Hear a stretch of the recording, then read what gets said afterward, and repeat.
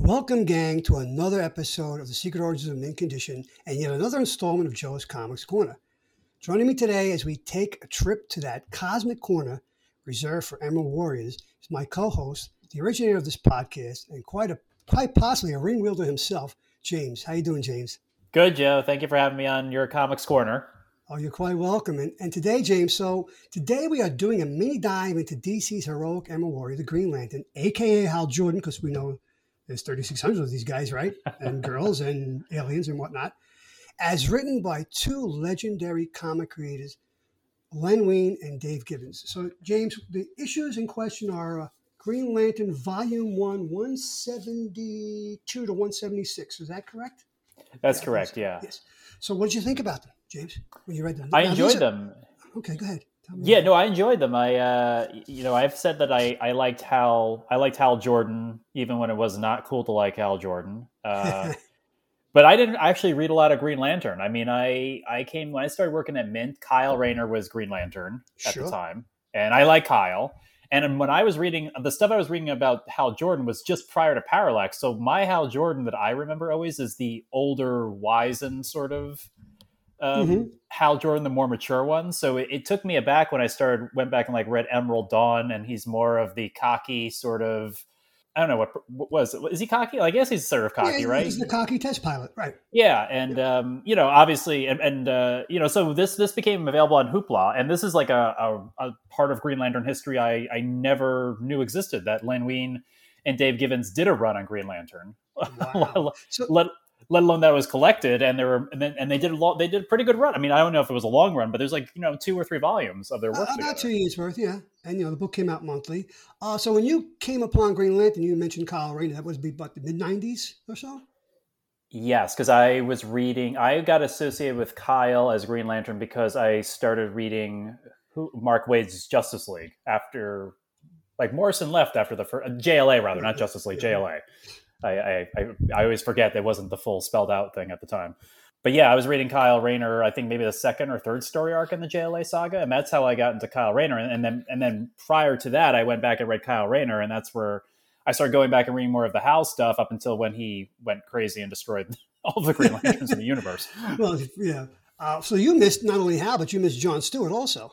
Wow, that's interesting. Well, I knew a little bit about John Stewart only because I think at some point you kindly, or Steve Perel kindly, let me borrow the entire Hard Traveling Heroes run. So that's my other Hal Jordan, is Hal Jordan from Hard Traveling Heroes. And he's kind of a different person than he is, I feel like, in this book and in, like when he first appears in the Emerald Dawn saga.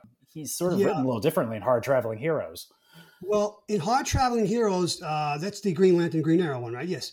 That's Denny O'Neil writing him as very conservative, very straight-laced, very establishment to play off of the lefty-leaning, man of the people, Oliver Queen Green Arrow.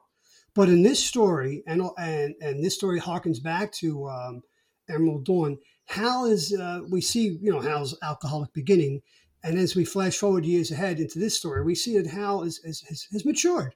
He's left behind his rigid thinking, and he's now more of a man, I guess, living in the middle because he's been throughout the entire universe practically, right? He's seen things that he would never had seen on Earth when he first started his career. So I think this is a much more mature Hal, but there's still that side of him that's cocky and devil may care, and that's what we like about Hal. That's what I like about him. Yeah, I mean, I've got, like I said, we had Jeremy Adams on recently, and sort of my impetus for wanting to, we talked about doing a Joe's Comics Corner. We've given a lot of love to Flash, Batman, and Superman, but I think, Green Lantern hasn't been spotlighted as much in this podcast on a whole. I mean, he's come That's up. Very true, yes. But I'm still ironically getting used to the cockier Hal Jordan sort of because it just wasn't how my interactions with Hal Jordan. He was more of the older statesman type of thing. He's less cocky in this book, like you said. Reading these issues, he's definitely more. He's not like the Emerald Dawn Hal, and he's not like the New 52 Hal, where they were sort of bringing him back to his roots. And he's also not kind of. I mean. He's not quite Jeremy Adams Hal, though Jeremy Adams, I think, is going back to the roots of the character, I think. Mm-hmm. Yeah. But I like these issues because it's like I said, this is seeing that these two creators are working on the book. I was like, how did this slip by my comic book knowledge? I didn't even know they did this book. A lot of people don't know that. Yeah. Hal's been around for a long time, had many, let's see, the volume 1 Green Lantern ran through issue 200. And after that, for about a year or so, it became Tales of the Green Lantern Corps. So everybody was popping in and out. And then Hal kind of disappeared until Emerald Dawn relaunched him. When DC relaunched everything in the mid 80s, starting with Man of Steel. So everybody got got dusted off and got relaunched. But Hal's been around a long time. We go back to showcase number, Steve will correct me, Perel, if I'm wrong about this, showcase 22, I believe 1959, where they bring back Green Lantern as Hal Jordan, not Alan Scott.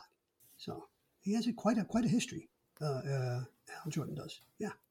Well, that's why they started when did they give him the silver hair? Because that's like the Hal Jordan that I first remember. It was like, because they were trying to age him up to be more age appropriate from being around since like the 60s, right? Or the 50s? That was Green Lantern Volume 2. I would say that's probably around 1990 or so. Again, Steve, if you're out there, correct me. I should have checked that. But yeah, that was after the first Emerald Dawn series, possibly in the second one. And they did want to make him a little bit older so that, because Oliver at that point was older and they were best friends. So they figured, okay, let's make him closer to Ollie's age. So he's in his 40s at that point, and he's got that Reed Richards look, right? With the graying temples. Yeah. Right. And it is at that era, because obviously that's an era in time because they're not like that anymore, the characters. Was he the same? Are they like the same age as Batman? Is Batman supposed to be the same age as Hal and Oliver? I would see, they didn't really spend too much time on that. Batman and Superman were always kind of timeless. But in my headcanon, God help me, reading all these stories, my head is full of a lot of stuff. But I always figured that Batman was older than Superman. It was stated once in the Bronze Age that Superman was going to remain eternally 29, and that just didn't work out. After a while, they had to age him up. So I would say, yeah, Hal and Ollie at this point were older than Clark, and probably Bruce was the same age. So yeah. Okay. It just gives me context for time, like, the senior characters at the time. But but obviously the story takes place, the books we're about to talk about take place before all of that, when Hal is still a younger man. A younger man who eventually loses it all and then becomes one of your favorite characters, the Spectre. Yes, which is it. I championed that whole, I was with Hal through the whole Parallax and the Spectre thing. But then, and I was also... I was happy he came back to be Green Lantern again. I was also kind of sad because, like, we've had this conversation before about, like, it's nobody ever wants to move on from a character. Like the characters always have to, like, at some point be reverted to their original selves. They can't die forever. They can't change forever.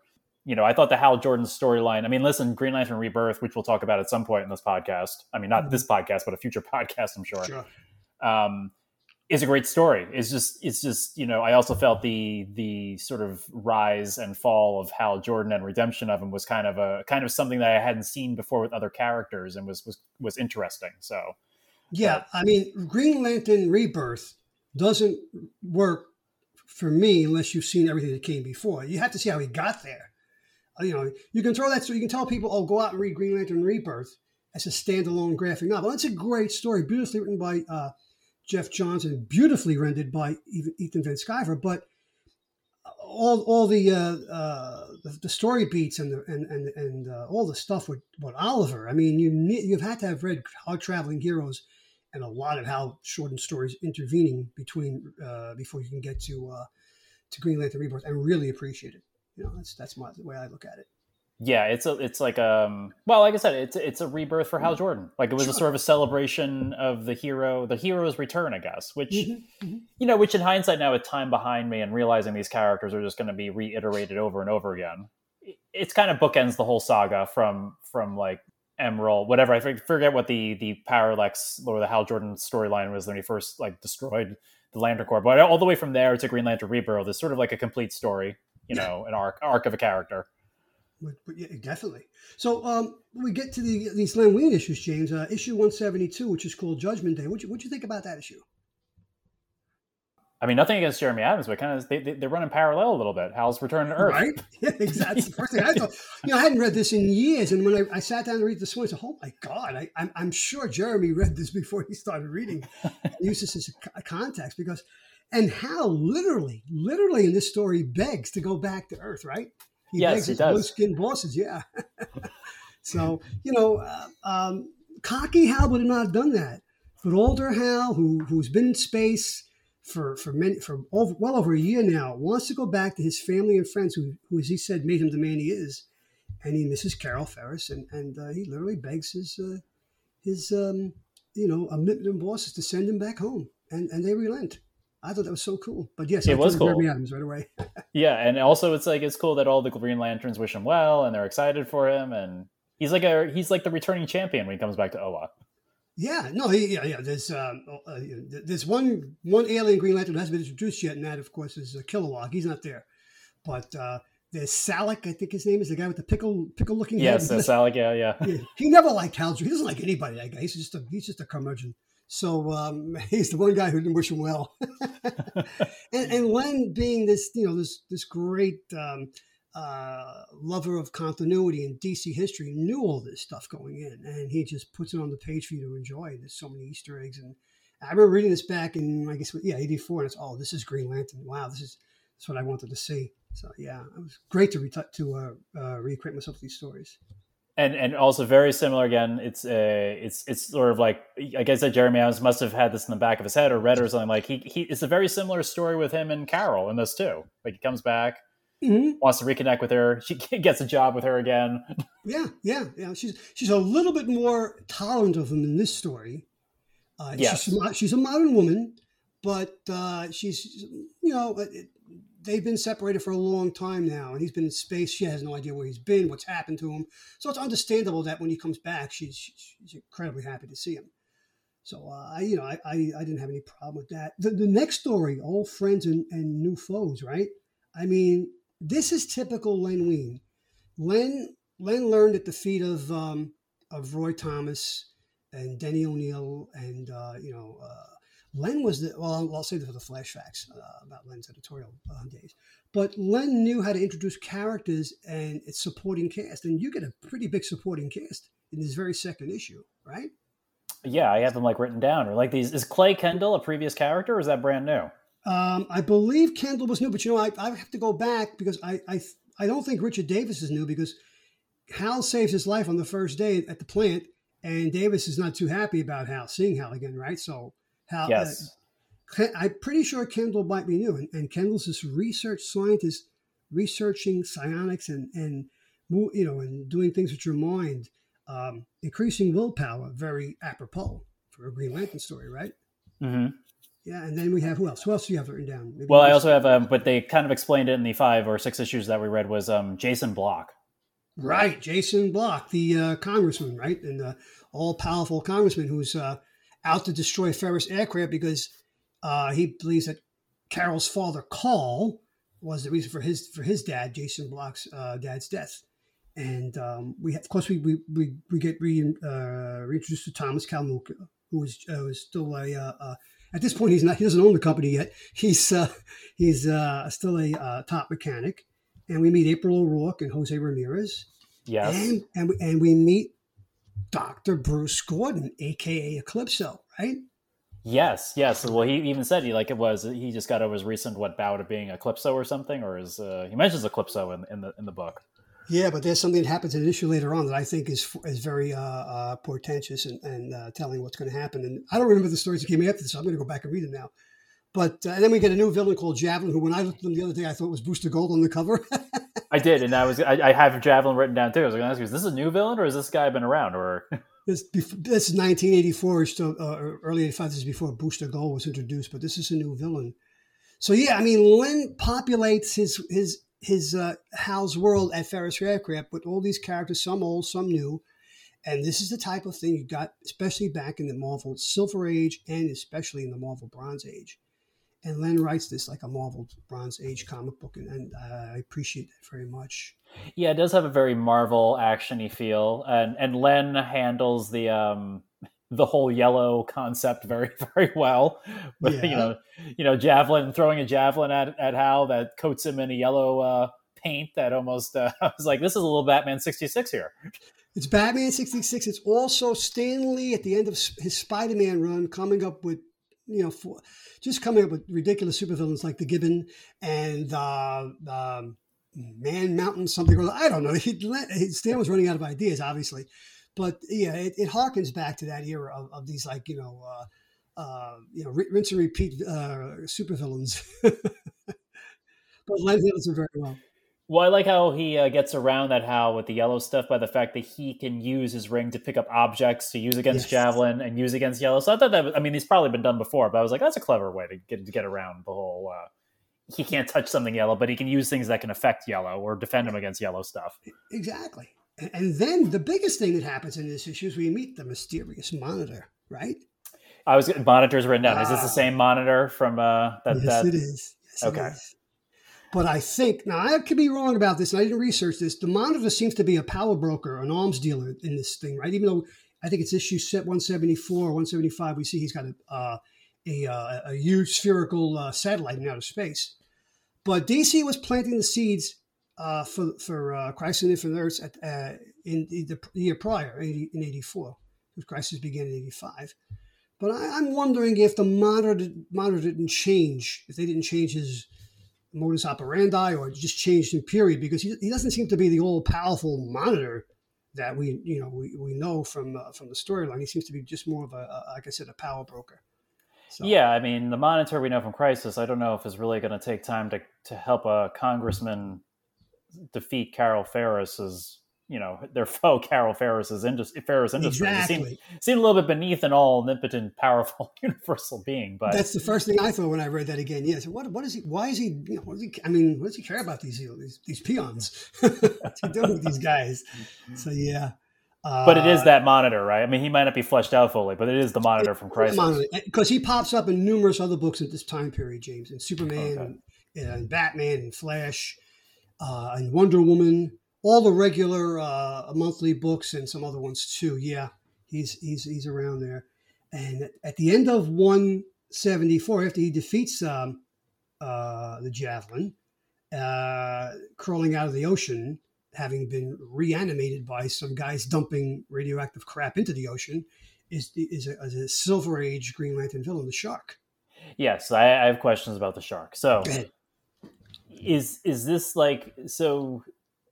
Was one of the sharks down there the Shark, and he got remutated into the Shark? Because he seemed like he got reanimated by that waste. So was the Shark down there? Was the Shark reverted back into a shark and mutated into a shark? The Shark again? It was very confusing to me where he came from. They referenced a story earlier that had from a few years earlier when Hal went up against the Shark. So he might have left him down there. I'd have to read that story. But I remember the Shark from the days when in the 60s when. He was being written by John Broome and penciled by the great Gil Kane. So he apparently went through numerous transformations, and every time he transformed, his mind powers got more enhanced. He was kind of like, I guess, Green Lantern's answer to Gorilla Grodd, right? With his force of mind powers. Grodd, okay. I wonder if the Shark and Grodd ever teamed up or ever went against each other. That would be a pretty good battle, I would think. But they're both, animal-based villains who have super intelligence, and beyond that, they have this power to control the minds of humankind. So, yeah, a scary villain, because people are inherently afraid of sharks. Yeah, he looks like a monster. He's a monster. Yeah, he's he's right out of that, the late 50s and 60s, the monsters hulking around the town, so to speak. So yeah, that was a great villain. I almost thought for a moment, because I didn't know about the Shark. I was like, oh, are they bringing back King Shark? And I'm like, this is a different type of, this is a different shark. Yeah, this is a different shark. Yeah, this is a different shark. so yeah, any more questions about well, I also have a question about this villain he dispatches pretty quickly, Rainbow Raider. Oh, I lame ass villain. I have it written down. Yeah. Oh, the Rainbow Raider. What a stupid villain. But actually, to be fair, I think it was the second season of The Flash, which would have been, I get these seasons mixed up, but the first team up that the CW ever did was Barry versus Oliver. And they actually fight. Now, well, how the hell can Oliver have a fight with Barry? Barry's going to zip around a couple of times, super speed, and knock him out. Well, the Rainbow Raider is involved in that two-parter. So if you ever get a chance to go back, were they? Like I saw that episode. I can't. The Rainbow Raider was in that. Oh my! Yes, okay. He has this truck with these flashing lights. He doesn't run around the stupid-looking costume that he has in this comic book. No, but the Rainbow Raider, I forget his name. That character is involved in that storyline. Yes. So, wow. Yeah. So I mean, the early days of the CW knew what they were doing. They were mining the source material very well. But yeah, Hal finds out from the paper that his best friend Barry Allen is going to be heading toward trial for manslaughter, and he goes to see him and talk to him about that. Yes, this is interesting. So I know nothing. Like, so what murder is he accused? Like, what happened? Like, he's accused of killing the Reverse Flash. I know that's what's said in the book, but what's you have to give me the whole story because I know nothing about this. Here's where we should stop the broadcast, give Keith a call, and get him to log on because I'll do the best I can. But some years prior, the Reverse Flash kills Iris. Okay. Barry goes nuts. The Justice League has to bring him back to sanity. There are stories with other villains involved, and then Barry meets a new woman, eventually falls in love with Fiona Webb. And I know I have her name written down too. I was like, "Who's the heck is Fiona Webb?" And they get engaged to be married, and of course, the Reverse Flash, just like in the TV show, always comes back. He's like Dracula; he always comes back, and he comes back, and he's going to kill Barry's new love, for revenge. And they're racing around, and Barry grabs him in a chokehold, and Barry accidentally, or as he even admitted to Hal here, maybe I didn't do it accidentally. He kills the Reverse Flash. And he's put on trial. His defense lawyer is Cecile. I can't think of her last name. The character who plays Joe's wife in the Flash TV show. Oh, okay. Cecile Horton. Okay. So that's where they got that from, the TV show. They picked her up out of those comics, which were written by Carrie Bates. That's like a 5-year storyline from the death of Iris to the trial of the Flash. Keith and I may actually be doing a Joe's Comic Corner on that particular era of the Flash. There's so much to mine there, but yeah, and so that's the deal with Barry and Reverse Flash, and when Hal leaves him, you can see Hal is crestfallen and disturbed by that because this is his best friend, and it's really good writing on Len Wein's part. I just like the way he did that. He condensed it, and it still felt impactful, and it had an impact on Hal Jordan, obviously. Yeah. So I got to just jump out of time for a minute, Joe, because just to this is part of these when you have me on as me to learn and ask questions from you. So sure. Let's just take the Dawn of DC with Jeremy Adams, run on the Flash and his Green Lantern. Where is Dawn of DC a separate new run after 52 and Birthright? Are we in a new? And after Dark Crisis, are we in a new version of the DC universe now? No, Dawn of DC, from what I understand, now let's be fair here. Let's be realistic here. Since 2011, DC's rebooted at least 4 times, maybe 5 if you count Death Metal as a soft reboot. So, Keith and I again talk about this all the time. We're completely lost, and DC says every story matters, which is ridiculous because then there's no continuity. But, right, because Iris is alive, obviously, in Jeremy Adams. Right, and Jeremy explained, and again, Keith could do this better than I, that because of Barry and Wally's connection to the Speed Force, they remember previous realities. So Barry remembers being married to Iris in the past. Okay. And so, Dawn of DCU, I mean, I'll give DC credit with the Dawn of DCU, whatever they're calling it, Dawn of DC, that it's not a total reboot like Infinite Frontier was, and Rebirth was, and Future State. Oh God! So yeah, this is kind of all in continuity, and writers like Jeremy Adams, at least what I feel is he's not throwing out the baby with the bathwater, so to speak. This stuff happened, and he's going to find a way to put it in there, put it into the continuity, the current continuity. Yeah. Well, going from this, which obviously is 30, 40 plus years old almost. Iris obviously came back from the dead, either pre-reboot or in one of these reboots, right? Iris was brought back to life. Yes, in the very last issue of Flash Volume 1, Barry and Iris reunite and go off together into the future, into the 30th century. God, I hope I get this right. and they begat a family. And so the Tornado Twins, Dawn and what's our brother's name? I can't help me, Keith, wherever you are. and of course that one of those two kids are the parents of Bart and Jenny Ignatz, XS. So, okay. Yes, yeah. And then, of course, Barry comes back from the future to save reality during the Crisis on Infinite Earths. Okay. Right. Thank you, Joe. I appreciate it. You're welcome. And again, if I've screwed up, Keith, I'm sure you'll correct me in the comments on Facebook or Instagram or Steve. And well, we were trying to highlight Green Lantern, and we still talked about the Flash. So you can't. Well, you know what? They're inextricably, joined to the hip. It's well, they're the original Blue Beetle and Booster Gold. I have my mind. Yeah, no, Barry. These are the great friendships in the DC universe. There's Bruce and Clark, right? Mm-hmm. There's obviously there's Lois and Clark, but that's a other affair. But there's Barry and Hal. There's Hal and Oliver, right? So yeah. There's no, you can't talk about one of these characters without bringing in these other characters. Well, now going back to Hal, though, so was Hal wanting to return to Earth? Why was he off world for all this time prior to this? And I guess Jon Stewart was taking the mantle while he was off, or this was after John's time, or let me think. I didn't research that, and having not read these books in well over 20 years, I'm not sure why Hal was. But it seemed like what you got from that first issue, 172, that Hal was being punished to stay away from Earth or to be off in space for a year. And he had a year's exile. He mentions, I read the issue before, which was penciled by Alex Toth, by the way. Wow. Yeah, exactly. That's issue number 171.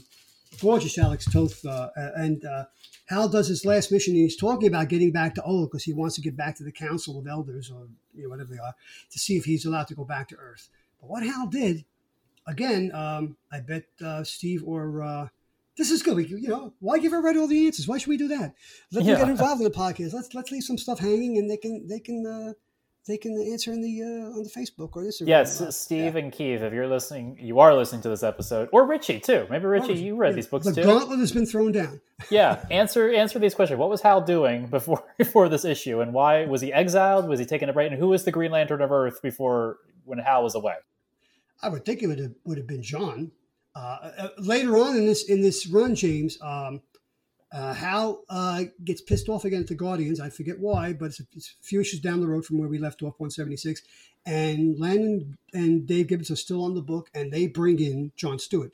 And John finally gets a run all his own, and it's a great run, by the way. I'll have to continue with this. I'll have to continue with this run. Yeah, excellent stuff. And so the last thing I read, just to kind of wrap this up, because I have questions for you, and I want to get into the two writers of this as well, because this is part of the reason why I wanted to talk about this, because they're two, obviously heroes of the DC and comic book universe. But they bring in this crew of people to destroy Ferris Airlines, right? This wrecking crew of people. They're sort of like demolition team. The demolition team. Where we see them before? The Wrecking Crew from Marvel? Yeah, that's what I was thinking. I was like, this is the Wrecking Crew. Yeah, again, I forgot they brought them in at the end of 176, and that's the first thing that hit me. And again, I think Rosie and her demolition team, and I said, all right, Len is pulling from his past when he was over at Marvel. It's okay. I mean, Squadron Supreme was a ripoff of the Justice League, right? So why not rip them off and bring in a villain team?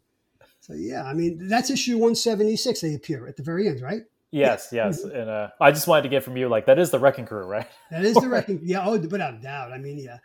In that issue, I love the way Carol takes charge, and Thomas Kalmuka is a little reluctant to go with her. He's kind of like, a little bit of a fraidy cat there, which is definitely not his character before this series, or definitely not after. I don't know if Len nailed Thomas right, but he definitely nailed Carol right, and her character. And here's the question, though, James. And maybe Thomas knew where it was because he was always in Hal's locker room and helping him out, and and he would see Hal charge the ring. But she grabs a hold of the invisible lantern and brings it to the hospital, right? Yes. So how the hell? Wait, I mean, even if Thomas tells him it's in Hal's locker room or someplace in Ferris, how do you find an invisible item? You can't say. I don't know. Well, he was like they weren't like dancing around it. He was like staying over at Carol's. Maybe he left it there. He might have. You're right. Okay, I didn't think of that. Yeah, maybe the thing wasn't over in Ferris Aircraft. It was in Carol's home. Okay, good. There you go. Yeah. Okay, Stephen Keith, you don't have to answer that question. Okay. I mean, that's what I'm assuming because they were having breakfast together, and Oh yeah, no. I'm assuming he spent the night, and he spent the night. No. Hal would spend the night. That's Hal.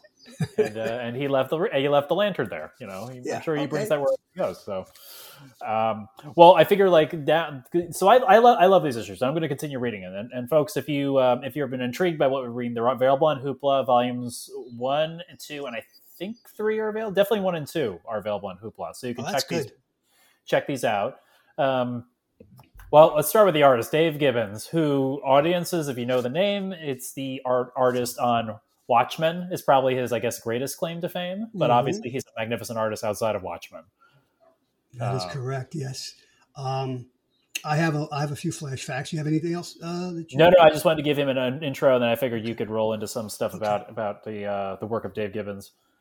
A very, very fine artist, very accomplished in Great Britain before his work was published in the United States. And his first American work was for DC Comics, and that was in Green Lantern 161. So about 10 issues, about a year prior to this storyline. And concurrently, he did a 2-parter in the back of Flash 318 and 319, a Creeper story. So that was 1983. And then he does... He's the penciler for the very last issue of Brave and the Bold 200, where Batman teams up with Batman. Silver Age Batman or Bronze Age Batman teams up with Golden Age Batman. Great story. And before we get to the seminal work that of his career, which is Watchmen, he teams up with the great Alan Moore if people have listened to this broadcast, this podcast, they know which if I'm mentioning my favorite Superman story. He was the penciler on for The Man Who Has Everything, Superman Annual Number 11, 1985. He was. Oh, yes, wow. Okay. Yes. It's my favorite Superman story of all time. It's one of my favorite JLU animated cartoons, that adapted this particular book. And then, of course, right after that, he and Alan Moore begin their 12-issue run on the legendary graphic novel, The Watchmen, which is the only graphic novel that is on the New York Times 100 best American novels of all time. Yes. Even though it's a graphic story, right? So that and I don't think we need to say much more about Watchmen.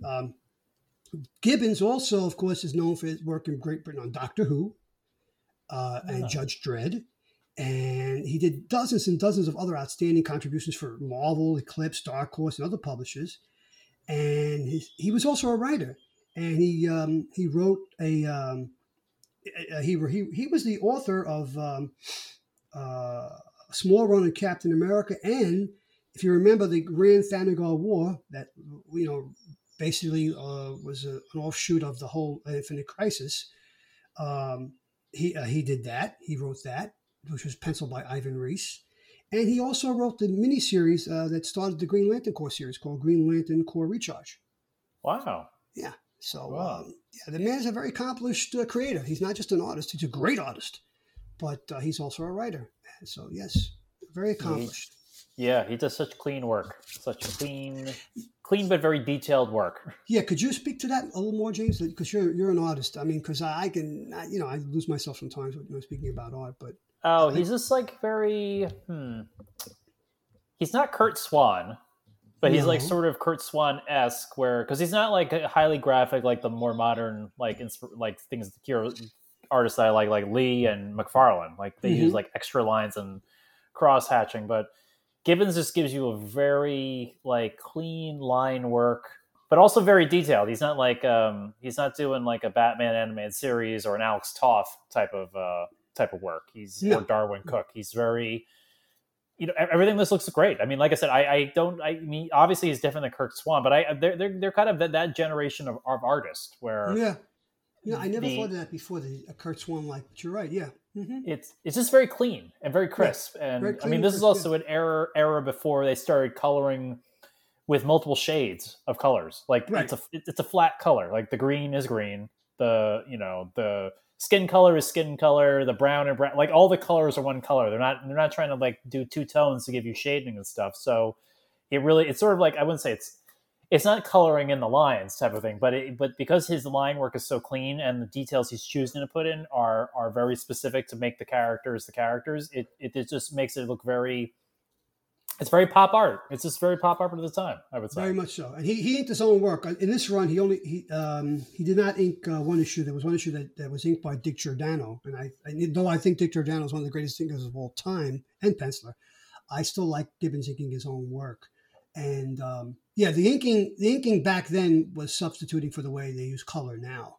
So to flesh out the characters and to make them, give them a three-dimensionality. But you're right, clean is the word to describe it. Yeah, I mean, it's different line work. Like I said, it's hard to say who's like his work is great. I mean, his work defined many artists that came after him because he's so prolific, and Watchmen is like one of the, I think, in comic book, like if you're in comic books at all, Watchmen, which means you're associated with Dave Gibbons' work, which means if you're an artist, you probably are somewhat influenced. Either you like it and want to go in that style, or you're trying to go in a different style. But he's a defining artist of other artists that came after him. Yeah, but without a doubt. I think when he gets to Watchmen, and I think this is probably Alan Moore's influence, but they probably worked full script like everybody was doing back then, except Marvel. There seems to be a little more detail and more stuff in the background and things like that. In Watchmen, there's a lot of 9-panel grids and even more panels than that on some pages. He's got great layouts too. I didn't even I wasn't really like, he knows how to lay out a page and he knows how to tell a story, and it's very interesting and it's very compelling, and he knows how to like change the panels to suit what he wants to, like how he's interpreting the script, I guess is probably because Watchmen's a very dark story. It's very cloying at times, so that needs to be depicted on the page. And a man of this caliber is he can do it with ease, but it's not easy, as as an artist. It's not. No, it is not easy. I'm not. I rarely do paneling. I'm not some best thing. I'm more of a character designer and concept guy, but laying out a page is not easy work. It's not easy. Telling a story, artist telling a story is that's why people all. Praise and bow at the altar of Jack Kirby, because he may have been the greatest storyteller in the medium's history. But all these guys, I'm sure Gibbons knew of Kirby's work and was influenced by it somehow. Yeah. Oh, I'm sure. I mean, I'm sure he pulled from the greats. I mean, like when he was doing it, it's not that far from when the medium was first really started. I mean, this is true. Yeah. It's about 20 years after the medium started. Yeah. Yeah, it's still pretty early on in comics, so there are at that point only a handful of people who have really made it in comic books, and only a handful of people who really like left an impact on the business at that point. So you could easily study and learn from them. Definitely. And then we have the writer of this series, the great Len Wein. I've spoken about Len on this podcast before. I kind of knew Len in the 70s at the conventions. I was an acquaintance. I'd go up to him at conventions. I'd ask him some questions about. As a matter of fact, my friends and I at Bishop Lachlan put together our own fan magazine. It was called Outlooks. We did 2 or 3 issues, and I think issue 2 had an interview with Len. But it also turned into an interview with Len and Marv, because they were together, and they said, well, let's go over to the McDonald's around the corner. They bought us lunch, and we sat down, and for about a half an hour, 45 minutes, we spoke and talked, and we did that interview with Len and Marv. But Joe, do you still have that interview? I'd have to find those 2 or 3 issues of Outlooks. If I can find them, James, I'll let you know. Yes. Yes, that is like, see, Joe, this is like a pop culture confession right here. Like you just somehow like just you've lived so much experience in life that like I don't know if you realize like how like that's pretty. I would love to read that interview you did with Len Wein and see what that was all about. So it was myself and my buddy at school, Frank Mancuso. Was it Frank? Yeah, I think it was Frank, and we did that interview with them over at lunch at McDonald's in Herald Square, circa 1973 or so, about that time. But Len first professional work was Teen Titans Volume 1, number 18. 1968, co-written with his lifelong pal and buddy and co-creator Marv Wolfman. And then a year later, Len was writing horror comics for DC and Marvel, romance comics. Yes, romance comics. And Len took over Star Trek for Gold Key. And when he took over, he sent the artist, who was an Italian artist working in Italy, who had never seen the show, by the way. So that's why Scotty had blonde hair in the very first few issues. Len sent this guy photographs of more than just the Enterprise. He sent them photographs of the supporting cast, not just Nimoy and Shatner. So that this guy finally rendered Scotty and Uhura and Chekhov and Sulu properly. And Len was really into this Star Trek running his Gold Key assignment. And there's two characters that Len is wildly known for co-creating, and I think you know who they both are, right? I'm going to let you. Okay, I'll introduce it, and you can speak to this because you're the expert on this character. But in July 1972, House of Secrets number 92, Len and the great Bernie Wrightson debut the Swamp Thing.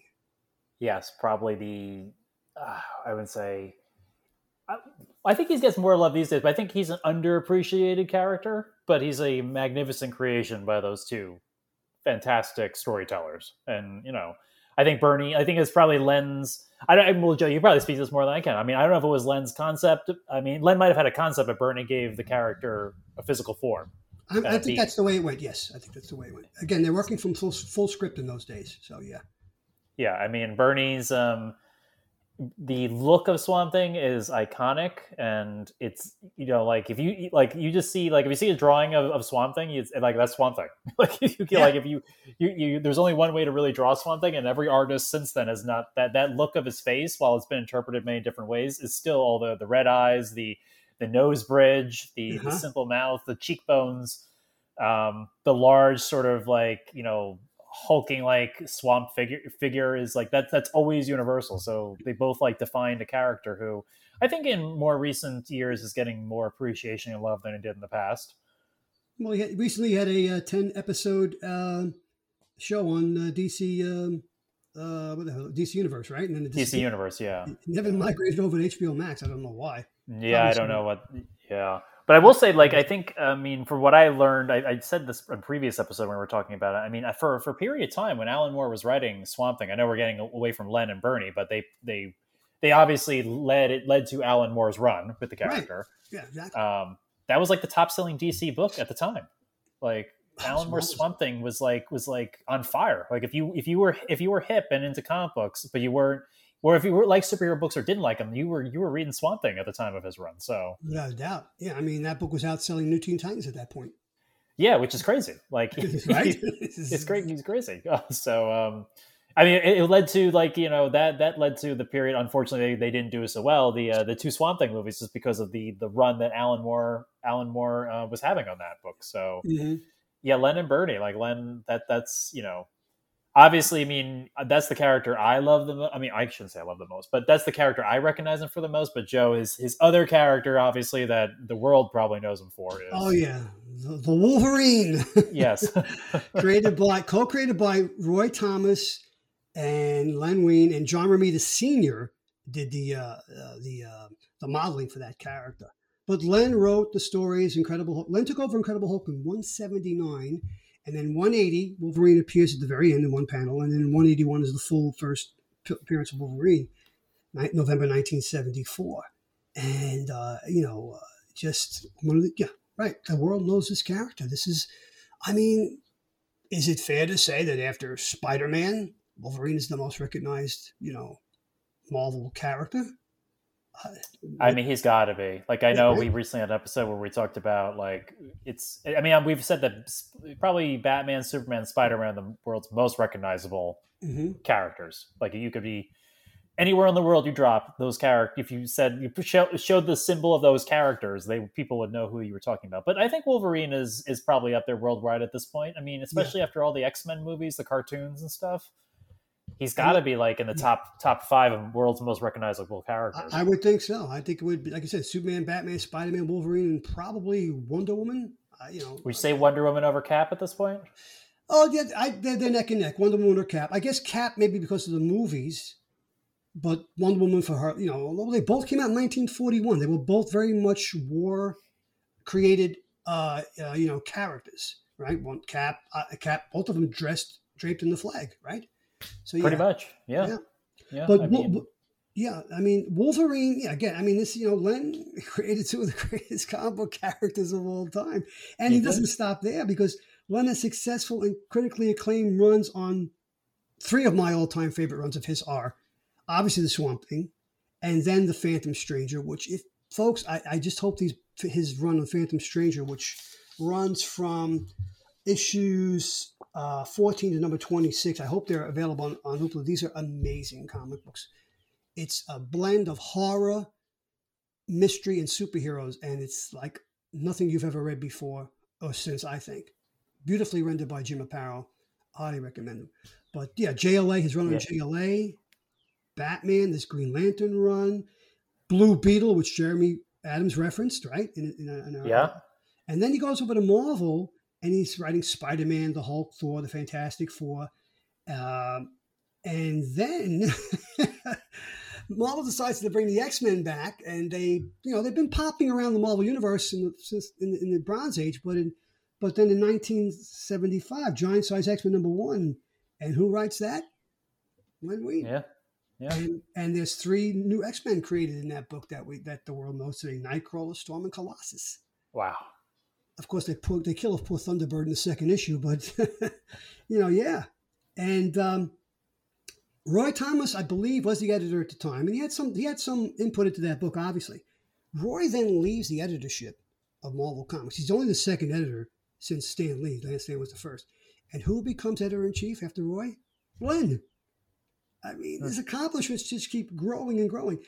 Len also created for DC Comics in the early 70s, before he went to Marvel, a character called the Human Target, Christopher Chance, who had not one but two TV series. Wow. And one more creation of Len's, Lucius Fox. Wow, really? Yeah, wow. Yes, a very important character in Batman mythos today.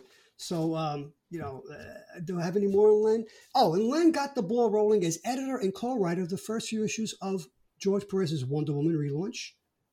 And he edited All-Star Squadron, the New Teen Titans, Batman and the Outsiders, and he was the editor on Watchmen. Wow. So, yeah, phenomenal career. Isn't it? It's an amazing career. And after he left comics, Len did a lot of writing in television. He wrote novels. He was a very accomplished man. He passed away in 2017. 2 years prior, he had triple bypass surgery. I think Len was always, I remember him saying that when he was a kid, he was sick, he was in bed, his parents gave him a box of comics, and that's how he fell in love with comics.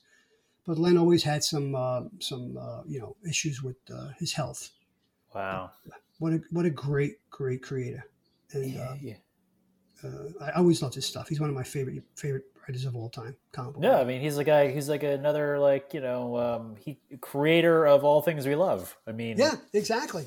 Yeah, like all those characters you listed, but like obviously the top ones, like Wolverine, Storm, Nightcrawler, Colossus, and then probably Swamp Thing would be there. But right. Those X-Men alone are fan favorites, made impact on generations of people. It's amazing. And think about those five characters you mentioned. A couple are considered anti-heroes, right? Wolverine and Swamp Thing. Yes. Len wasn't doing cookie cutter stuff. He was introducing new concepts with these characters into comic books. So Len's contribution not only gives us these great characters, but he expands the medium and what the medium can do by exploring different aspects of characters and different motivations. Just phenomenal. So, yeah. Yeah. Those characters, just kind of like pinpoint them again. Like, Swamp Thing is like a loner monster. Wolverine is sort of a loner monster. Sure. Yeah. Nightcrawler is a loner monster, but yes, he has a religious faith. They were hunting pitchforks, right? Nightcrawler. Storm's a thief goddess, and Colossus is like the most heroic out of all of them, probably. No, but Colossus has a backstory that's also tragic because he comes from communist Russia, right, at the time, an oppressive regime. So that's Len was layering these characters with real world problems and real world affinities. Well, I don't say affinities, but yeah, just putting them within the context of reality, and still making them spectacular enough to just thrill people when you're reading these stories. Yes. Yeah, it's fantastic work. Fantastic work. Well, this has been great, Joe. This is fantastic. Oh, do you have any recommendations, James? Well, outside of go pick this up on Hoopla. Yeah. You can go read these books on Hoopla. Let me see. Do I have any? Well, I mentioned one of mine already. Yeah. Let me see here. Looking at what I've read recently and seeing if it's anything that I haven't recommended before. Hey, Joe, I think I might be at a loss for a recommendation this week. All right. I'll pick you up. No problem. Thank you. You're welcome. As I said, if you can find Phantom Strangers, Volume 1, number 14 to 26, early 70s, Bronze Age goodness, Len and Jim Aparo. Obviously, James, correct me if I'm wrong, but Lennon writes in issue 1 through 13, Swamp Thing, correct? Yes, that is on Hoopla in the Bronze Edition Omnibus. Unfortunately, Joe, the Phantom Stranger stuff is not available on Hoopla. It's also not available anywhere because I think the Omnibus is out of print. Well, there's a new Omnibus coming. I'm getting mine at the end of August. It was $150. I got it from Discount Comic Book Services for half that price. It has to date, not every appearance because there's Justice League and things like that, but every important Phantom Stranger comic, including the 5 issues from the 50s, the entire run of Phantom Stranger Volume 1, and numerous other stories are in that tome. And I can't wait to get that. There's Blue Beetle, all 24 issues by Len Wein with artists Paris Cullins, Chuck Patton, one of my favorites, Ross Andrew and Don Heck. And here's a little number that I think people should check out. It's called The Untold Legends of the Batman. It's 3 issues. Len wrote the entire 3. Byrne did the art in the first, and Jim Aparo did the art in issues 2 and 3. It's an exciting story that retells the origin of Batman for the late Bronze Age, and it's highly recommended. So they not to leave out Marvel, because if you want to check out any of the Len stuff, check out his run on Marvel Team Up, issues 12 to 27. He's working with Sal Buscema and Gil Kane and Jim Mooney, and Spidey is teaming up with everybody, including Ghost Rider. So it's really cool stuff. Really cool stuff. So, yeah. That sounds great. Oh, you know what I can recommend? I just picked it back up, and I think I mentioned on previous podcast, but I just finished season 2 of Young Justice on Max now, not HBO, Max now. Max now. And it was good. It was great. I mean, we've talked, if you haven't gone back in our earlier episodes, there is a whole episode where we talk about Young Justice, and Chris gives talks about in great detail, and I just finished season 2, so I'm looking forward to continuing on into season 3. Yeah, I'm early into season 3. I've got to get back to that myself, so I want to get back to that. I mean, I look forward to doing more of these Joe's Comics Corners, where we do these deep dives into these great creators. But Len Wein and Dave Gibbons gave us a tremendous amount of great comics, and we should be very thankful that they were on this earth to give us this stuff. That's about all. I don't know what else I can say. It's just that they were great creators, and I'm so thankful that I was able to read their stuff. Yeah, me too, John. Well, I'm still thankful I get so much stuff that I haven't read of theirs yet. So you go.